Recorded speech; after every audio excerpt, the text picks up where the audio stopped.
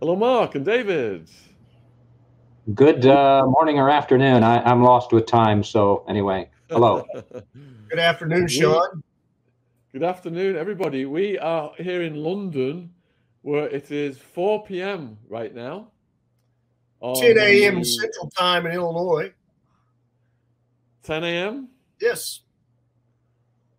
8 o'clock right, on well, the 8 o'clock on the West Coast, and I didn't know that David was going to wear a tie and dress up like this, so I feel underdressed. Well, I'm a college professor. I just try to pretend I'm somebody professional, Mark. You know, gotta fool some people, right? You betcha. Yep. So I've given like a brief introduction to you guys already. Could either of you just take a few minutes saying what you do and how you got into the JFK story? Go ahead, David. Go ahead, Mark, you want to start? Go ahead, No, Mark. you go ahead. You go ahead.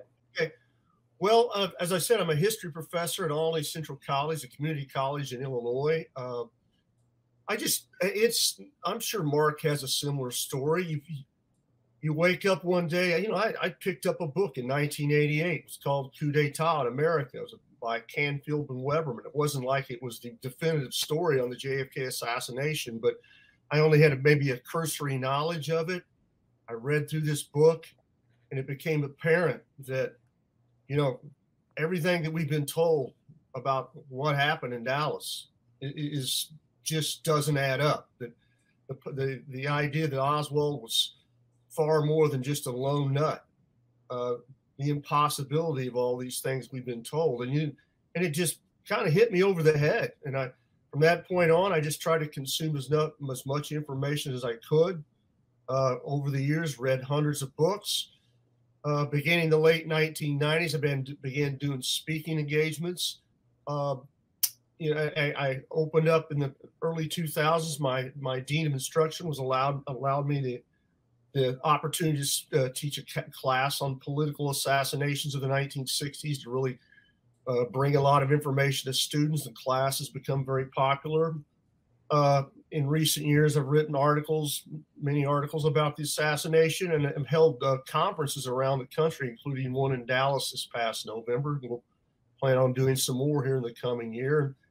And I've just gradually, over time, became more engaged in this story, in terms of, it's a fascinating story. It's a story of pursuing truth and justice in America, and I don't think it's ever lost its relevancy.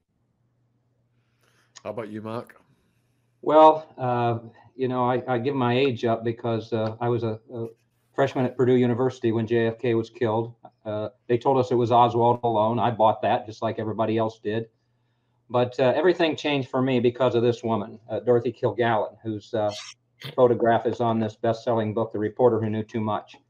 I didn't know much about Dorothy, except that she was a panelist on a very popular U.S. show called What's My Line? They guessed people's unusual occupations, watched by 10 million people on CBS every night in the 50s and 60s. And that's all I knew about her until, I've had a bit of an advantage over anybody looking at the assassination because I actually practiced law with Melvin Belli, the lawyer for Jack Ruby in the 1980s. And while working on that book, I found out of his affiliations with the Mafia. His main client was a LA gangster named Mickey Cohen. And that led me to writing a book about him, and then called The Poison Patriarch, about the 60 election being fixed. Joe Kennedy knew they were going to lose, so they went to some of their friends in the Mafia. They helped him. They said, listen, you help us, we'll leave you guys alone. I had an eyewitness who was right there when Joe Kennedy ordered JFK to appoint Bobby Kennedy Attorney General. He went after those guys. He deported Marcello, a New Orleans Don. And I then got back to Dorothy. And she's so important here because she was syndicated to 200 newspapers across the country with her Voice of Broadway column in the New York Journal American. Had a radio show listened to by 1 million people a day. And the New York Post called her the most powerful female voice in America. And what I found out was that she was at the Jack Ruby trial. She and JFK were very, very good friends. He'd been to her home for parties. And I'll get into that when we look at the Warren Commission corruption in the new book, Fighting for Justice.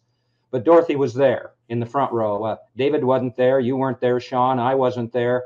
Most of the other experts that talk about the assassination weren't there. Dorothy was there. She listened to all the testimony. She heard that Ruby said, "I will be there when Oswald's going to be transferred," and so on and so forth. Since then, she started writing these columns.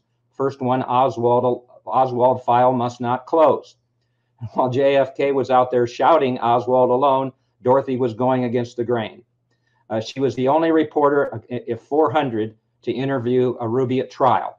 We don't know exactly what she found out because her files were stolen later, but she ended up going to New Orleans, investigating Marcello and all of that. And so that was what really clicked for me. That was my third book about the assassination. I then found the Ruby trial transcripts and wrote Denial of Justice. I then connected Marilyn, Dorothy, and JFK's deaths, 62, 63, and 65, and collateral damage. And then the new one, Fighting for Justice, this particular book, takes the reader right inside the Warren Commission hearings for the first time. So it's been a bit of an obsession for me, like with David, I think, but all of that is dependent on my belief that Dorothy Kilgallen is the most credible reporter to have investigated the JFK assassination, and in many ways she's become my muse. I've followed her lead in terms of wherever that's gone. Fantastic. So I'd like to add some chronology to this then, just to keep the structure sure. Concise and interesting for the viewers so they can follow it as it happens. So if we divide it into then the factors that came together to lead to the assassination, the execution of the assassination, and the aftermath and the cover-up, can we just first start then with the factors that came together? Who do you guys suggest that the co-conspirators are, and what motives did they have? Would you like me to start, Mark? Sure, go ahead. Well, you know, that's a question I kind of get like about 5 times a week from my students. And it's not a question that you can just, I believe, snap off and say, okay, so-and-so did it. You know, it's complicated, but, and I think, you know, and we're going to talk about this, I'm pretty sure, from the transcripts, some of the stuff I got from the advance about, you know, there's a growing movement here, I think, in the United States, just in the last few weeks, of questioning the CIA. Did the CIA do it? And I think, I honestly believe that's part of the story, but it may be an oversimplification.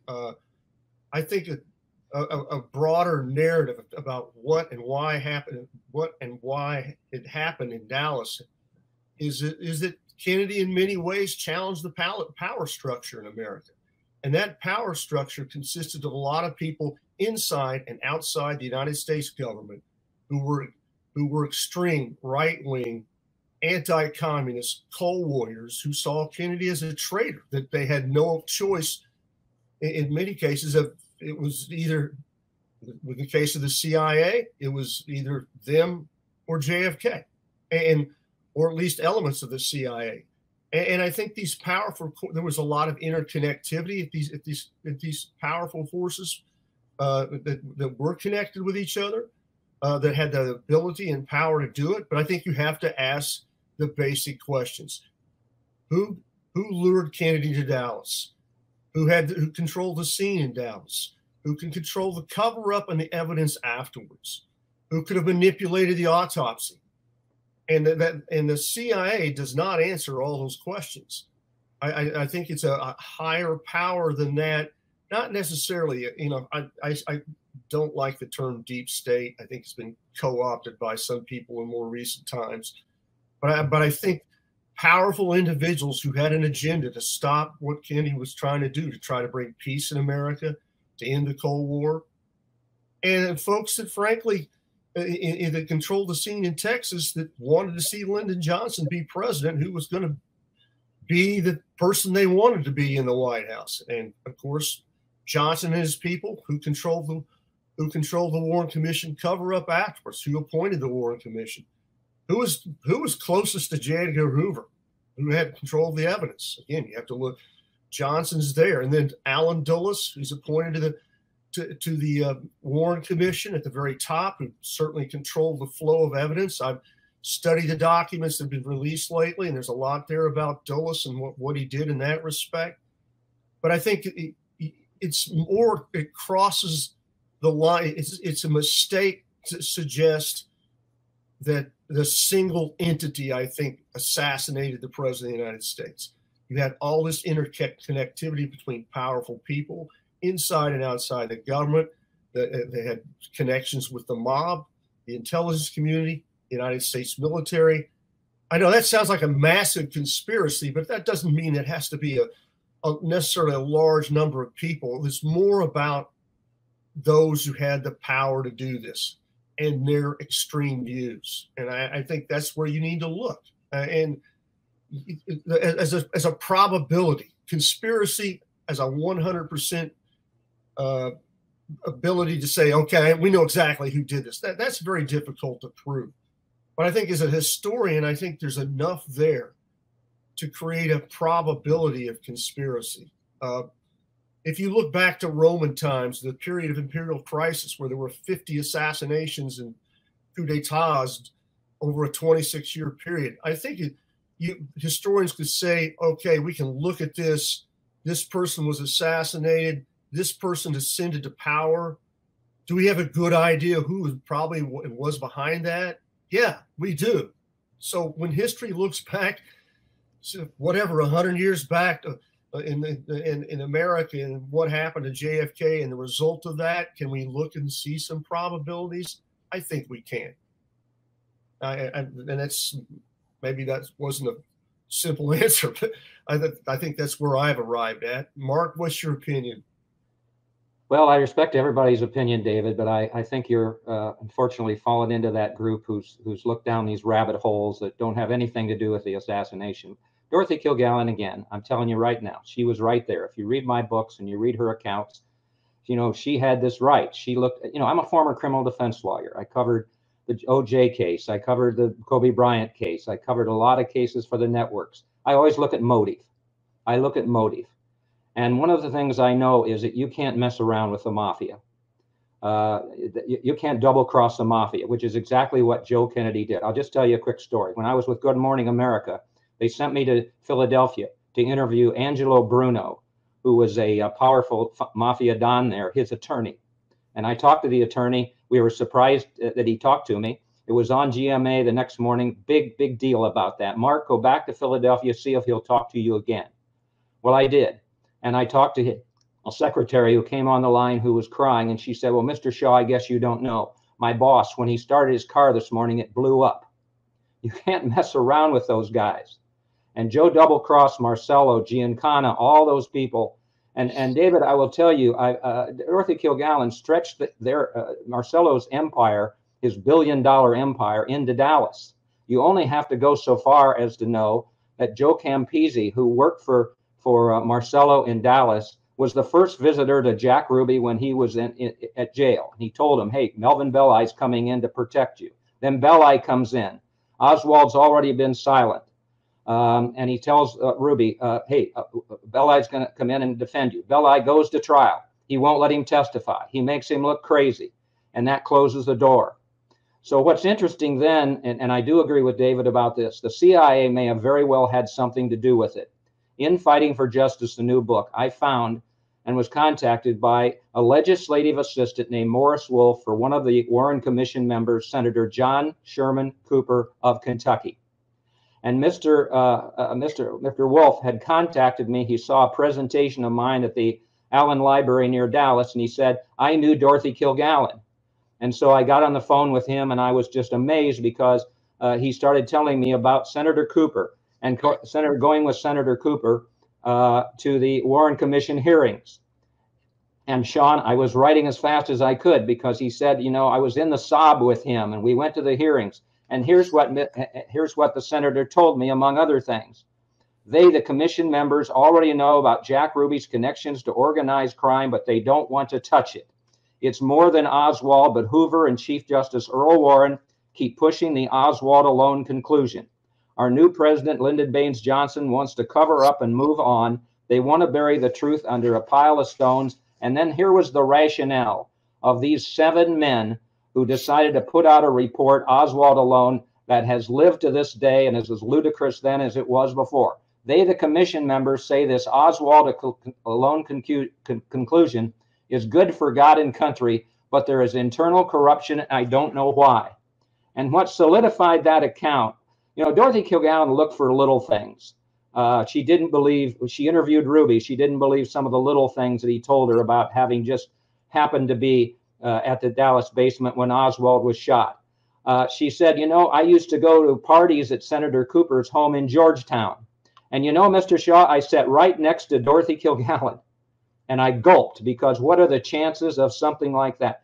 You know, I didn't know what the word crowdsourcing meant, Sean, a few weeks ago, until during a presentation somebody mentioned. I throw all this stuff out.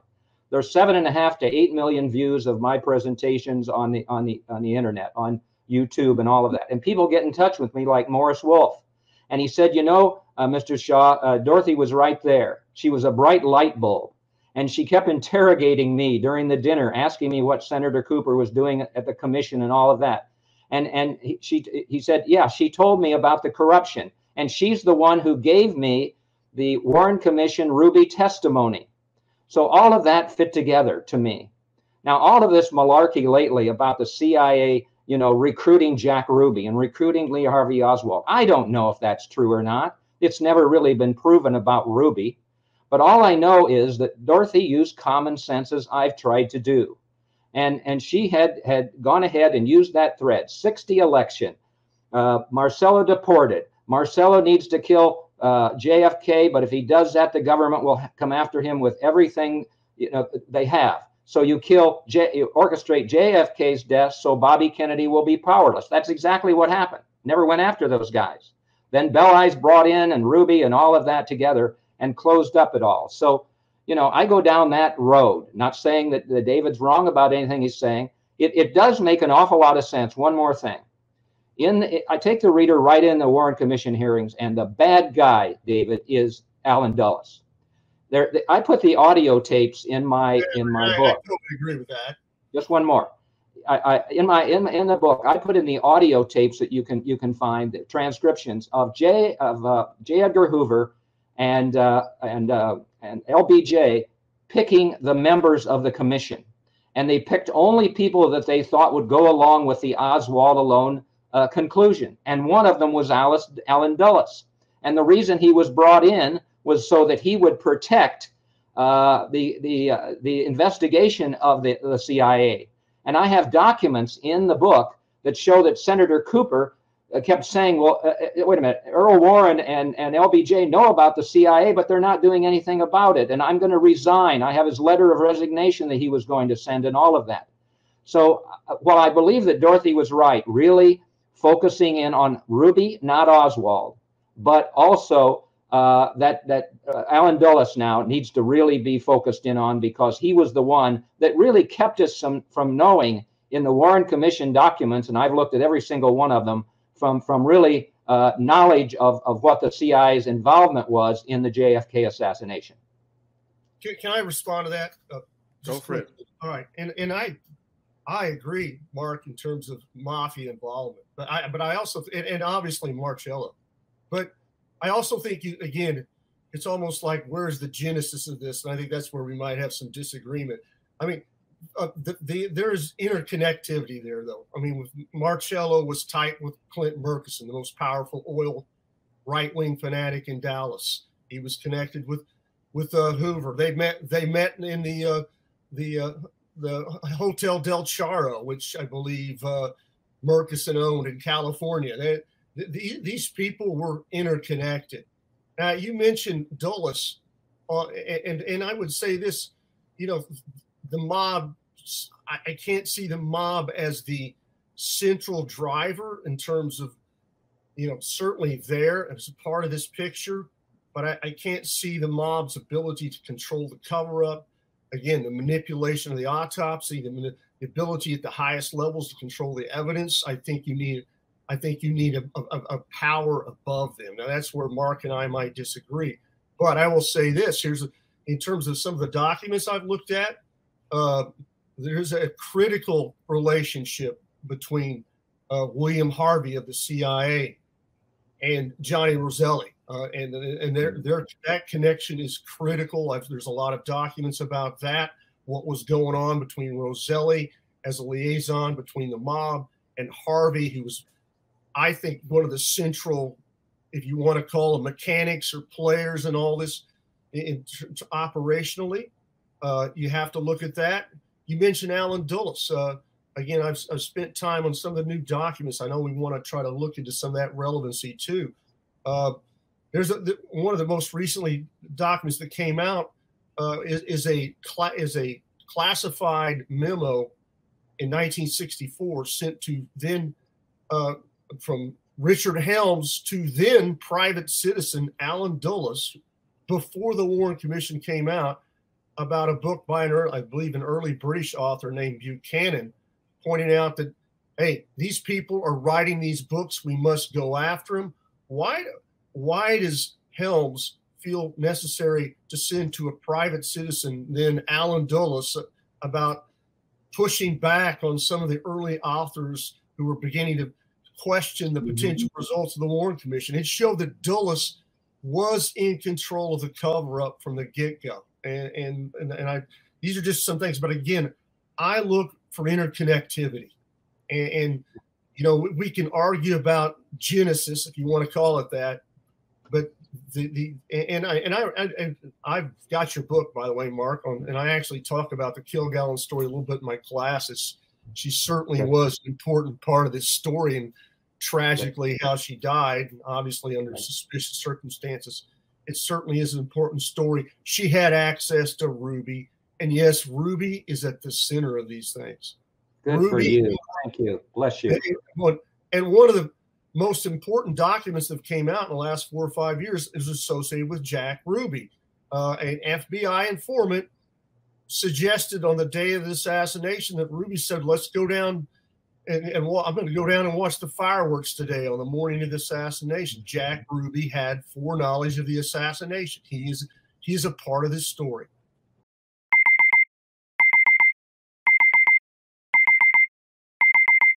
When we wake up in the morning, we get out of bed and we start our day with Coro Snacks. Coro is a healthy snacks brand focusing on bringing additive-free, natural ingredients to their customers with fair prices in bulk packaging. They have everything from nut butters to free from baking ingredients to cooking essentials and, of course, the snacks. So, you know, like we're on the road and we stop at the petrol station and get all those snacks masquerading as healthy, but they've got sugar, preservatives, additives, colouring. Coro doesn't have any of that stuff, and the energy balls are delicious. They're my favourite, the salted pistachio. Ooh. Can't wait to have this morning. Let's see what this one tastes like. Cheers. Cheers. How can something taste that good without sugar, preservatives, additives, and colourings? No idea. Oh, it really does taste good. So what makes Coro special in comparison to others? Their bulk packaging allow them to offer their customers high quality products at a fair price. For a 5% discount on Coro's products, use the code TRUECRIME with no space in between true and crime. The link to Coro's online shop is in the description box on YouTube. Thanks for supporting our sponsor. Well, they were scared to death of Dorothy Kilgallen. In the audio tapes, you'll hear them talk about, oh my gosh, what's the dirty columnist going to do now, and all that. And you know, you can see, by the way, on the cover of the book, Alan Dulles, or excuse me, John Sherman Cooper. Everybody else is standing here and kind of showing, you know, they're no problem with showing their faces. John Sherman Cooper is over here hiding. He's next to Alan Dulles over here, and he's hiding behind another member. He was so embarrassed with what they were doing. And John Sherman Cooper, the senator, was a very, very close friend of JFK. You know, this whole thing with secrecy, you know, if we can, Sean, just talk a little bit about these documents that have been released last week or so or whatever. I've gone through most of all of them using a search engine and everything. David probably has as well. It's amazing. There's 12 mentions of Ruby. There's zillions of Oswald. There's none of LBJ. There's none of Alan Dulles. There's none of any of these guys, Earl Warren. There's nothing in there. Now, there's 4,000 documents that weren't released.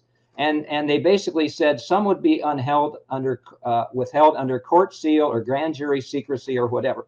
What is still being hidden after 60 years? And it doesn't help researchers and historians like David and I when we don't get all the facts, and the American people don't get all the facts. Because for whatever reason, the documents that we've been given over the years still don't provide a narrative to knowing exactly what happened back then. And I do want to mention one more thing. You mentioned I think a guest or something was going to talk about, or no, your book called about the Predators. Well, you know, you need to add the two Kennedy guys, JFK and Bobby, to that list. In the new book, I quote a book called The Kennedy Neurosis, and it talks about Joe Kennedy having told the kids, you know, wait, the wives are really necessary for two reasons. One is to have children, and the other two is to campaign when you're running for office. I mean, they were womanizers to the X degree. But also, what did they do when the Warren Commission was convened? They used Nicholas Katzenbach, the Assistant Attorney General, to write letters to the Warren Commission members. And this is proven in my book, Fighting for Justice. Don't look into anything except the Oswald alone, conclusion. Well, why did they do that?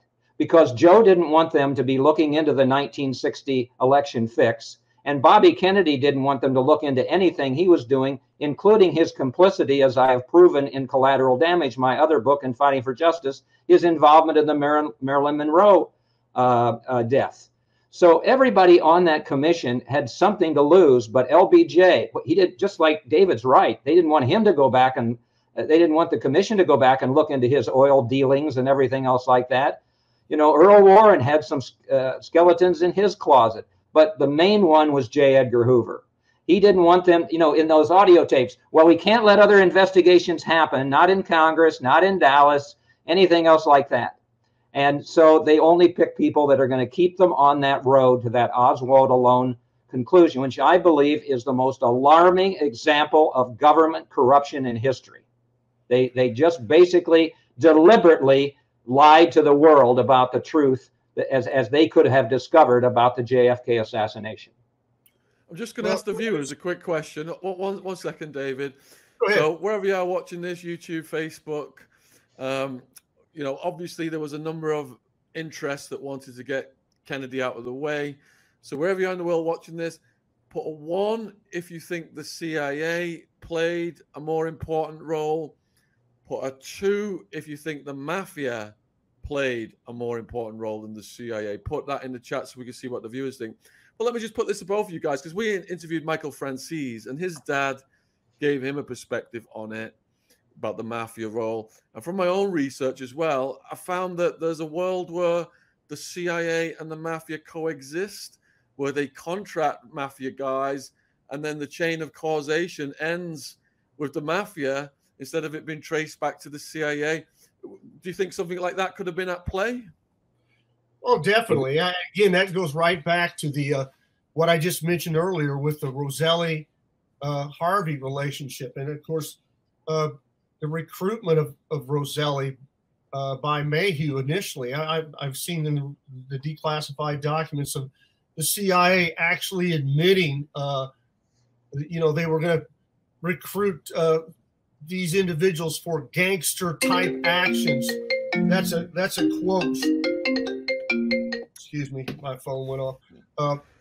And that's a quote coming right out of the documents about recruiting the mob for gangster type actions. And of course, they were directed at Castro and the Castro plots. It's well known, and solicitation of the mob in that respect. So, you're all right. You're right to turn that off so it doesn't keep going. Let me just break I'll just announce the results. Mark, you want to join in here? That's actually a JFK researcher trying to call me there.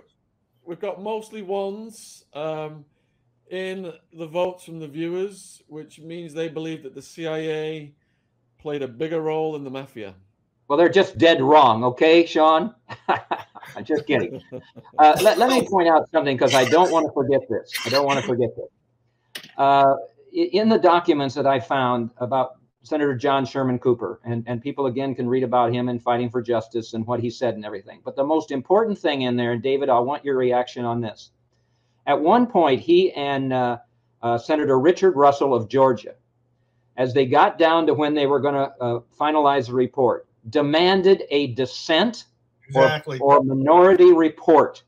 And it basically was saying that they did not believe in the so-called silver bullet theory, that one man was involved and all of that. And they got a guarantee from LBJ and J. Edgar Hoover that that would be in the final report. And obviously, as we know, it wasn't. Think about how history would have changed if that minority report, you know, some deviation from Oswald alone with the silver bullet theory and so on and so forth, if that dissent would have been in there, the discussion over the years would have been completely different. People wouldn't, you know, would have been able to stop it. My books are stop and think. They would have been able to stop and think about, wait a minute, that dissent makes a lot of difference here. We need to go this way or that way. But as I'm sure David will agree, they couldn't put that dissent in there, Hoover and LBJ. They couldn't let people go in any other direction but Oswald alone. And that's why we have that big lie to today. Well, and let's point out, not just those two, but Hale Boggs. Boggs was not in agreement, a third commissioner, with the conclusions either. I mean, and it's easy to understand why. I mean, fundamentally, who can although some people try, who can rationally with their mind, if they actually take any kind of real close look at the single bullet theory, can conclude anything but the impossibility of it? And without the 60 years down the road, without the single bullet theory, it's still the linchpin of any Oswald alone scenario. You can't have a lone nut without the single bullet theory. And as I said, it only takes a few minutes of anybody with a rational mind that looks at that evidence can say, this is improbable, somewhere between improbable and impossible that it could have happened. And then you have to look elsewhere. But the one back then, David, back then in the 60s, we believed everything. Exactly. We believed that Marilyn Monroe committed suicide. Well, she didn't. I mean, not even close to it. We believed that Dorothy Kilgallen overdosed on drugs. It didn't happen. JFK and all of that. The relevancy, in my opinion, today, and people ask me all this time, why do we care about the JFK assassination? Because what happened, and I think you'll agree with this, both of you, we didn't question anything back then. People didn't question those things. They believed everything that they believed the media. They believed the Warren Commission. They believed all of that. Nobody asked the question. So I say to people today, don't take anything at face value. Now, what I say, David or Sean or do your own research. Don't go to Wikipedia, for God's sakes, because it's been a mess in terms of everybody going in there, putting in what they want. Ask questions about your politicians, about the elections, everything else that way, because that didn't happen. And it didn't happen with the other deaths that David mentioned, with Bobby Kennedy in '68 and Malcolm X and all of that. Those cases just came and went out the window, and nobody really asked the right questions. And I hope people will learn from what happened back then and ask the right questions today. Guys, where did the bullets come from? David? Well, the question might be better. Where did the bullets come from? I feel like, I am not the premier ballistics expert guy. I'm more of a witness and narrative guy, but I think it's pretty safe to say that there were multiple shooters in Dealey Plaza. There's evidence, obviously, from the grassy knoll that some can make a case from the storm drain from below, and some have evidence of shots from the other side of the street and behind. So it makes sense, as I always tell my class, if you're going to kill the president, you better kill the president. You better not send one guy or one team out there. I think it was a professional military hit with multiple shooters from multiple directions. They were going to make sure that JFK did not walk out of that Dealey Plaza alive, and that's the rational conclusion. And I've talked to people who are gun experts, who are snipers, sharpshooters, and you get the same thing. And also you have to know was a small, finite group of professional shooters in the world that could have pulled those shots off, or would have been the people you would have selected.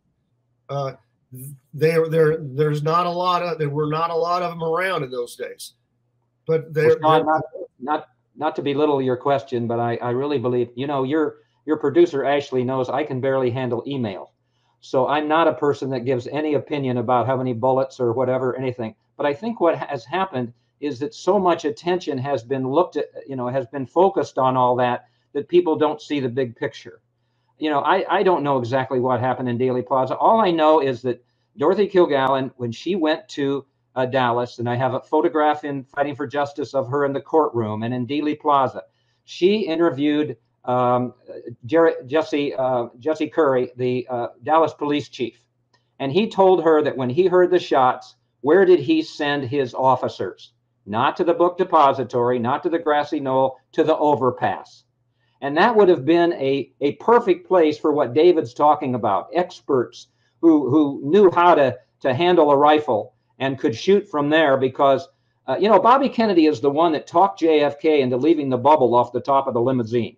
That's something that people don't know. Well, he was just a sitting duck. If you go to Dealey Plaza, there's only one way in and one way out. I mean, he was just a sitting duck. And so if you look closely, I think Jesse Curry's, what he told Dorothy Kilgallen makes a lot of sense, that those shots could have easily come from the overpass.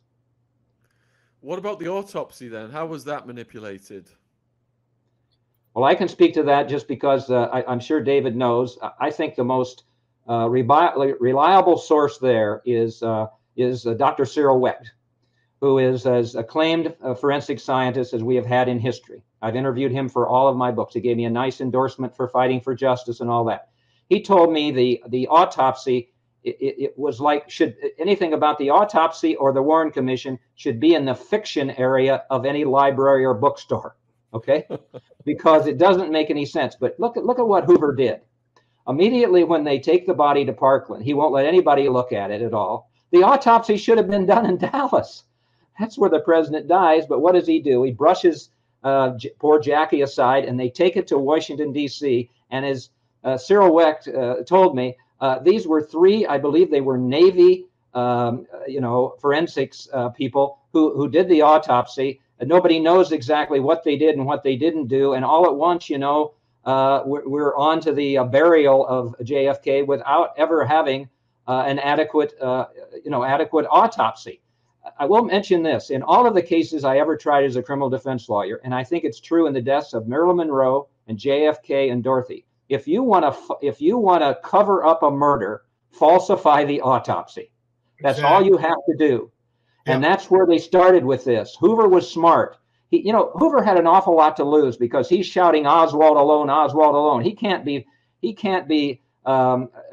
criticized for that, because remember, if it's a lone nut, the FBI can't be held responsible.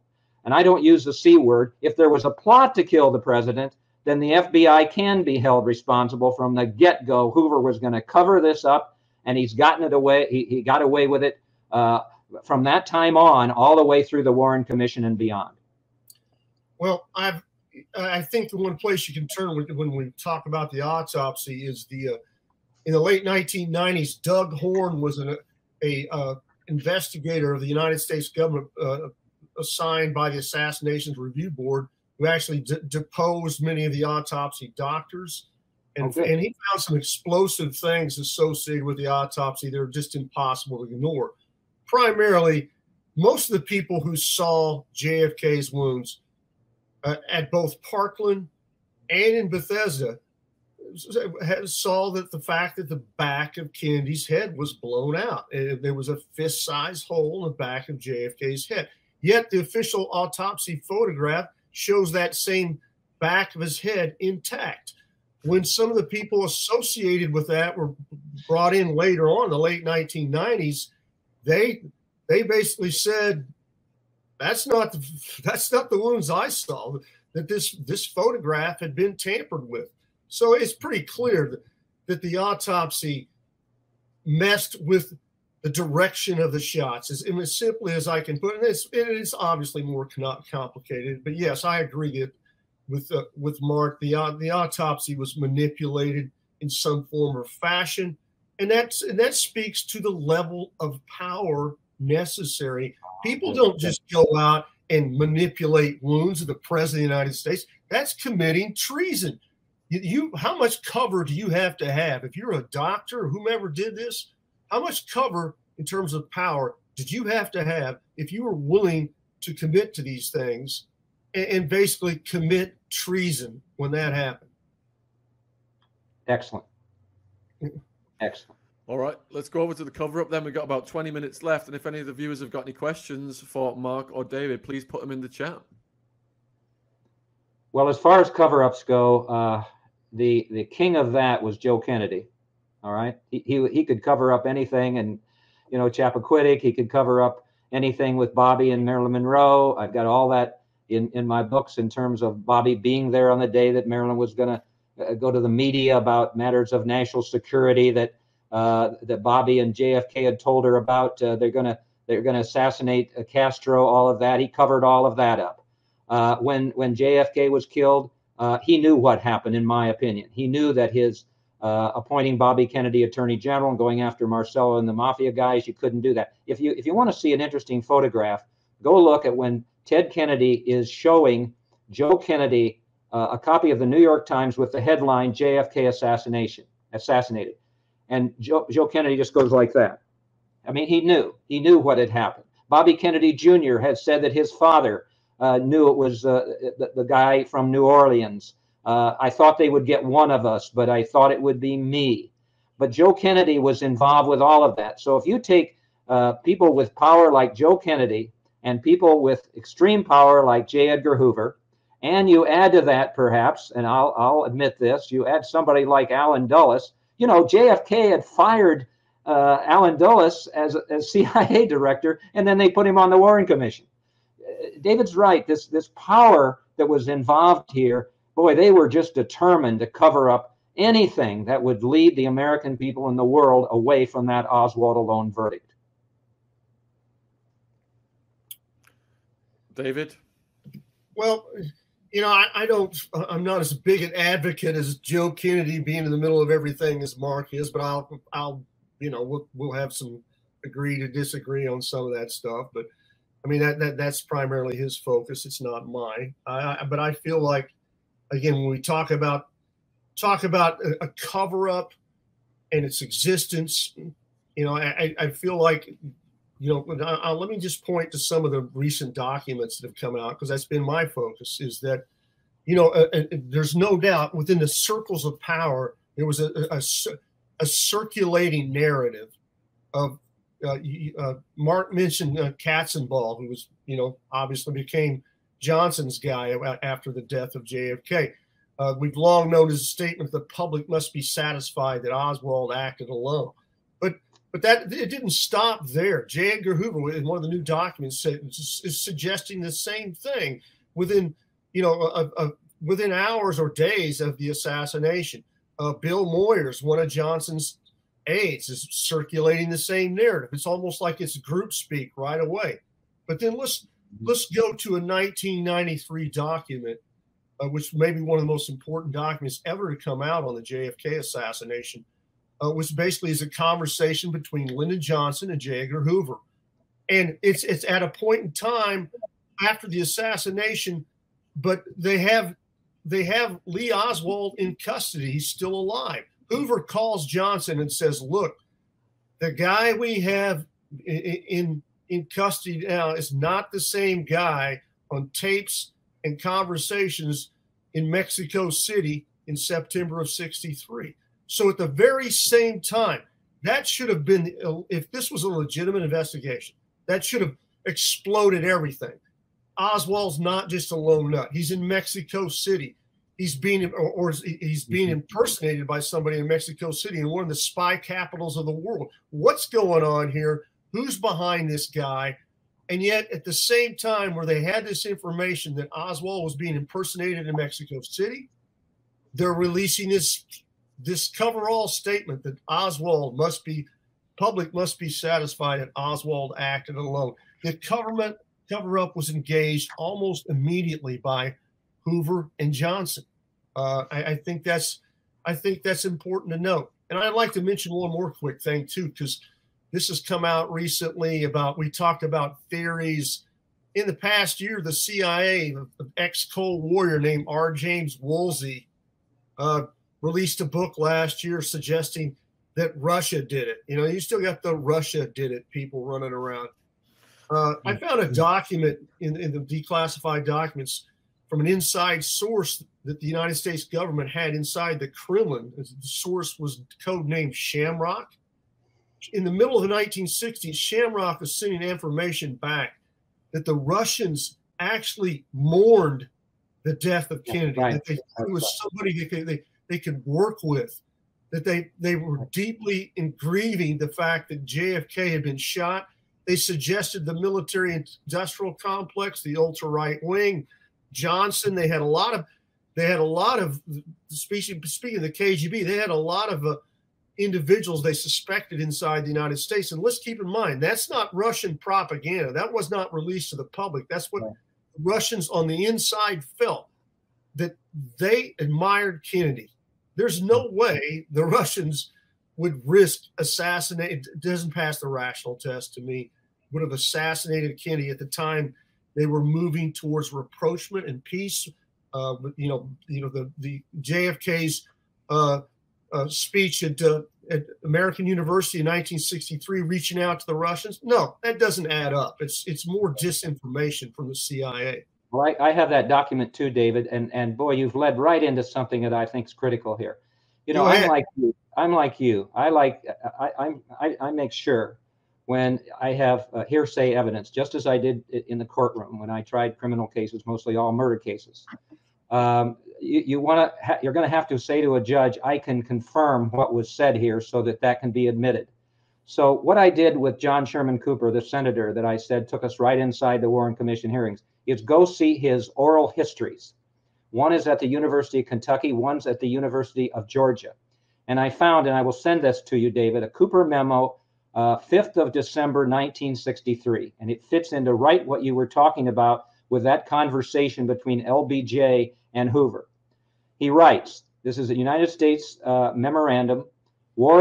Chief Justice Warren asked about the CIA. Did they have anything? When I told him of Mexico and Nicaragua, he mentioned 5 people as McCone had told me. He knew all I did and more about the CIA. A strange thing is happening. Warren and Katzenbach know all about FBI and CIA, and they are apparently and others planning to show Oswald only one who should even be considered. This to me is an untenable position. I must insist on outside counsel. And that's when he wrote this letter to LBJ offering to resign. He was so disgusted. You know, Morris Wolf told me, and David probably knows this, when he went to the hearings with the senator, he sat in the back of the hearing room waiting for him. And Morris said, you know what I was amazed at was there weren't any members there listening to the hearings. It was all staff members. And why did they do that? Because they could control the staff members. They couldn't control some of the members that they'd appointed to the commission. And so you can just see how they were able to manipulate all of this. But this document is so damaging. They know about the CIA and the FBI. Warren did and all of that, and they just closed it down, Sean. It's despicable conduct, in my opinion. Now, Dulles was the one guy who, and I think Mark will agree, was the one guy who was there a lot at those meetings, controlling everything. Sure, then many of the others obviously were seldom around. I'd like to, in the just the remaining few minutes, and again, Mark and I might have some agreement or disagreement on that, but I think it's important to talk about who Oswald was, because he's at the center of this as well. I mean, and to me, over the years, I feel like from a historical perspective, I think he will go down and was one of the most misinterpreted individuals in history. I believe and that the evidence shows that Oswald was a manipulated low-level intelligence operative passed around by different agencies. He was clearly an FBI informant. He kept making contacts with the FBI. I think it is most likely that Lee Harvey Oswald believed he was infiltrating a plot in Dallas, that was his mission, not knowing that, well, he became the plot in essence. He became the center of it. He became the patsy. I think it's why I believe he was one of the reasons I believe he's an informant. The first black Secret Service agent named Abraham Bolden, who JFK brought into us as part of his team, who is still alive, has pointed out that of course there were other plots against JFK, a plot that was foiled in Chicago prior to the assassination in Dallas. And Bolden has gone on record that an informant, quote unquote, an informant named Lee, warned us about what was going on in Chicago. I believe Lee Harvey Oswald was a man who was actually trying to stop these plots, and then he becomes the villain. It's really a tragic case in American history. And now Mark may have a different view of that. He may have, of course, Oswald had the connections with the mob, and he may have a different point of view as where Oswald stands on that. Everybody's got a different perspective. Well, of course I do. I can't agree with you on everything. Okay, come on. Okay. Listen, I think Dorothy Kilgallen had it right. You know, Oswald's such a confusing figure. And yes, so she focused on Ruby. I'm afraid that we give Oswald much more intelligence than that isn't appropriate. But interesting, Sean, to me is that David hit on it. You know, one of the most honest, most truthful statements about the JFK assassination may be that photo of Lee Harvey Oswald saying, "I am a patsy." I'm a patsy. You know, and you know, everybody looked at it like, "Oh yeah, well sure," you know, and you're just saying that and everything. But you know, it to me, Oswald, again, Dorothy felt like it was Jack Ruby. For people that don't know, she took her JFK assassination documents back to New York City. I'm going to crack the case wide open. If the wrong people knew what I know about the JFK assassination, it would cost me my life. I'm afraid for my wife and family. I'm buying a gun. And about 2 weeks later, she was found dead of an alleged overdose in a bedroom she never slept in under very mysterious circumstances. No investigation at all. No, the autopsy was flawed and all of that. She was writing a book for Random House. And that book was going to be a tell-all book about the assassination. And they couldn't let her write that book, that's for sure. She knew about the corruption with the Warren Commission. She talked to Ruby. She had it all. And so, unfortunately, this true patriot, in my opinion, who was really trying to find the truth, was silenced because they, you know, that was another loose end that they couldn't handle. So Dorothy Kilgallen, again, in my opinion, is a real hero with regard to this. And you know the answer to this question before I ask it. You know, she wrote all these columns about the JFK assassination. You can see them in Fighting for Justice. You can see them in the other book. I'll bet you, if I ask you this question, you'll know the answer before you answer. And that is, was Dorothy Kilgallen interviewed by the Warren Commission? No. Absolutely not. They wouldn't have let her get within 1,000,000 miles of the commission. Because, again, she's going this way with, you know, a plot to kill the president. And they're going to the Oswald alone situation. So unfortunately, and then, of course, on the day she died, on the morning she died, J. Edgar Hoover sent agents, or those portraying to be agents, to her apartment and in a raid, and took all of her JFK assassination documents, which I've tried to find everywhere that I possibly can. They're still missing. I'm hoping that one day we'll find those. But Hoover decided that was something he had to do as well. Those documents could never be seen that Kilgallen had were a result of her investigation. Hey, Sean? I know we've just got a couple minutes left, and I know one of the important things that you brought up was, you know, how the media's treated this. I'd really like to talk about the kind of a quick narrative of how the media in the United States has treated this story for the past 60 years. and where we're at right now. And I think that's extremely important. I'd like to just spend a couple minutes on that if I could. And yeah, go for it. I mean, and I think you have to look at the very beginning. I think, first of all, the media dropped the ball initially. They bought hook, line, and sinker, the whole Warren Commission version. Except for Dorothy. Except for Dorothy. Yeah, except for Dorothy. Okay. And there might have been, then we have to look at the fact of the CIA's actions that helped do that. I mean, what Mark's talking about, how they were aggressively going after Dorothy Kilgallen, Mark Lane, the Buchanan, who wrote the early book on the JFK, Joaquin. I've seen documents on these people who were all viciously attacked, or even more so in the case of possibly Kilgallen. And then, of course, you had Mockingbird, which was basically by the 1950s and 60s into the 1970s, the CIA had established hundreds of media assets who were writing basically the company line for the across the country. They had compromised the United States media, and they were writing friendly stories attacking. The term conspiracy buff came directly from the CIA and was advanced as a credo in the media. And then I think over time that just became the tradition. Then we've had the issue about, well, we don't want to be considered to be conspiracy theorists. And so I think the media has tended to stay away from that as well. But I think one positive that's come out lately is that just this whole last release, I think, is important. I've seen a sea change across the media somewhat. Now, of course, they're looking and focusing at the CIA, and of course, Mark, I think that's an oversimplification, and Mark kind of thinks that's the wrong direction to look. But at least they're looking somewhere, and there for the first time, and it's across the spectrum. Of course, Tucker Carlson on a conservative media line actually brought up a story, and he said he talked to a CIA guy who says the CIA may have did it, and why the document. But you can go on the left and look at MSNBC. They've been running programs. They've been open to the idea of conspiracy. It's all over Twitter.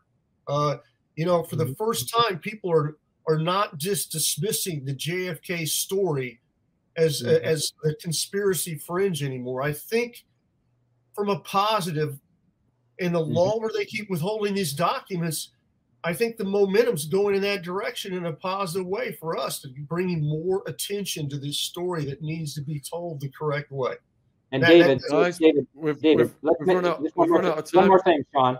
Okay. David, let's make sure we praise people like Sean, who permit us to come on a program like this and talk about these issues and everything. So bless you, Sean, for doing this, because so many people, wouldn't want David and I on their program no matter what. So thank you for letting us speak out about this. Appreciate your time. Huge thank you for both of you guys' time. And just let me ask the viewers, put a 1 in the chat if you'd like to see Mark and David back. Put a 2 in the chat if you don't ever want to see them again. So Mark and David, could you please just tell the viewers where they can find you, support you, and get your books and stuff? David? Go ahead, Mark. You can start off, man. All right. Well, my website is markshawbooks.com. All the books up there, including the new one, Fighting for Justice. My email address is mshawin@yahoo.com, and I answer every single email I get. So many tips for my books and my research come from that, and so please get in touch with me, and I will get back to you. All right, David. Mine's very easy. JFK Historical Group. It's our website where we promote many of the conferences I have, and I would very much. We were probably going to have one in April in Memphis, Tennessee. We bring some of the top researchers around the country. We also have one every November in Dallas. We always do those on Zoom. We would love to have. We've had many people from Europe join in on us on Zoom for our conferences. Many of my articles that I have written are also on my website at the JFK Historical Group, and I invite everyone to visit that. And again, I really appreciate the time. Mark, it's fun going back and forth with you, man. I enjoyed it. And I've read some of your book. It's sitting over here on my shelf to my right. I may just go back and look at it some more after we're done. Well, Mark. yes, get busy, okay? Get busy. Come on. Because Kilgallen is a fascinating character. She really is. And just to let you know, the viewers have voted almost 100% that they want you guys to come back on the show. So Yay! fellas. Appreciate it. Thank you. Man, Thank you very much, Mark and David. Thank Sean, you. appreciate it. Cheers. Cheers. Thanks.